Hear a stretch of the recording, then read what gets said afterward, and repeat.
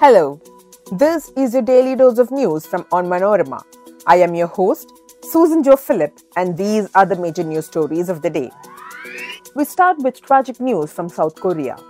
At least 151 were killed in the Halloween stampede. Senate documents suggest Priya Varghese was appointed to a non-teaching post. Sharon's death. Crime branch to quiz girlfriend and her parents. Kanayi's Sagarakanyaka sets Guinness record. T20 World Cup. Bangladesh gets past Zimbabwe amid high drama. Let's get into the details.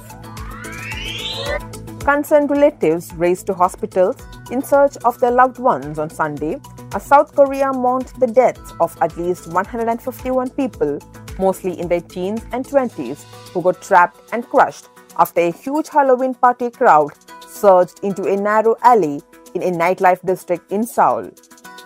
Witnesses said the crowd surge in the Itaewon area on Saturday night caused a hell-like chaos as people fell on each other like dominoes.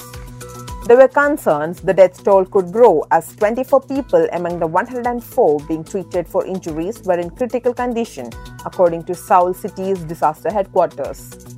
More than 1,700 response personnel from across the city were deployed to the street to help the wounded, including about 520 firefighters, 1,100 police officers, and 70 government workers.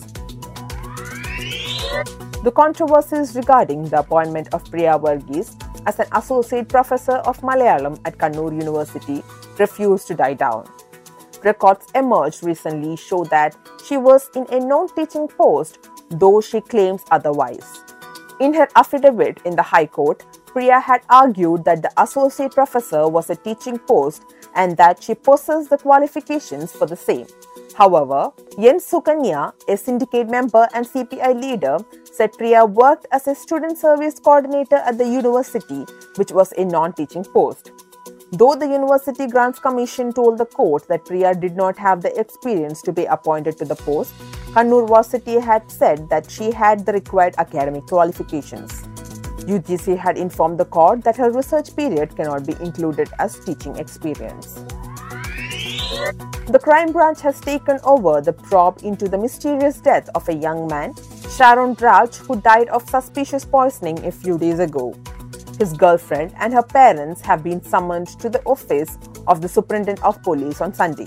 The family's role has come under a cloud of suspicion amid reports that Sharon had married the girl in secret despite her parents objecting to their affair. He fell ill soon after drinking an Ayurvedic drug given to her at her home and died a few days later.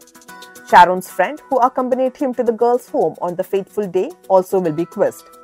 Deputy Superintendent of Police Johnson of the Trivandrum District Crime Branch Unit is probing the case. Earlier, Sharon's father had alleged the local police were keen on a fair probe. Before we move on, here is a quick reminder to check out Onmanorama's other podcasts, Extra Time, Wacky News, and Newsbreak. Extra Time discusses everything about football. Wacky News is a collection of the weirdest and strangest news from across the globe, and Newsbreak is a clutter-free explainer. All three shows are available on all podcast platforms. Now, back to Daily News Dose. The huge sculpture of a mermaid at Changamugam Beach, which was sculpted by famous sculptor Kanayi, has been adjudged the largest merperson sculpture in the world by Guinness Book of World Records. The sculpture of a nude mermaid reclining in a shell was made using concrete in an iron framework and lowered 6 feet under the ground. It is 87 feet long and 25 feet high. The Kerala Tourism Department had entrusted Kanayi with the work in 1990. After much deliberation, a mermaid was decided to be sculpted matching the nature and geography of the place. It took 2 years to complete the work. Kanayi did not take any remuneration for the work.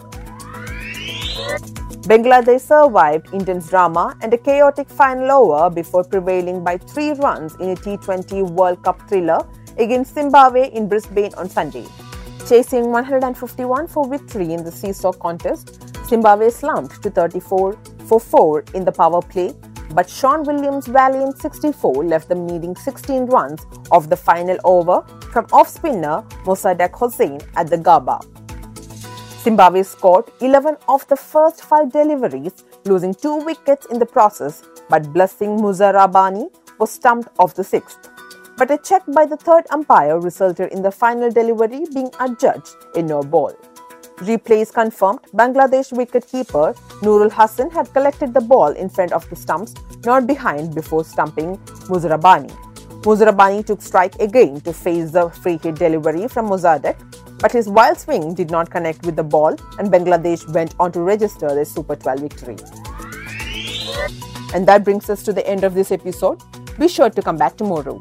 As always, thanks for listening to Daily News Dose.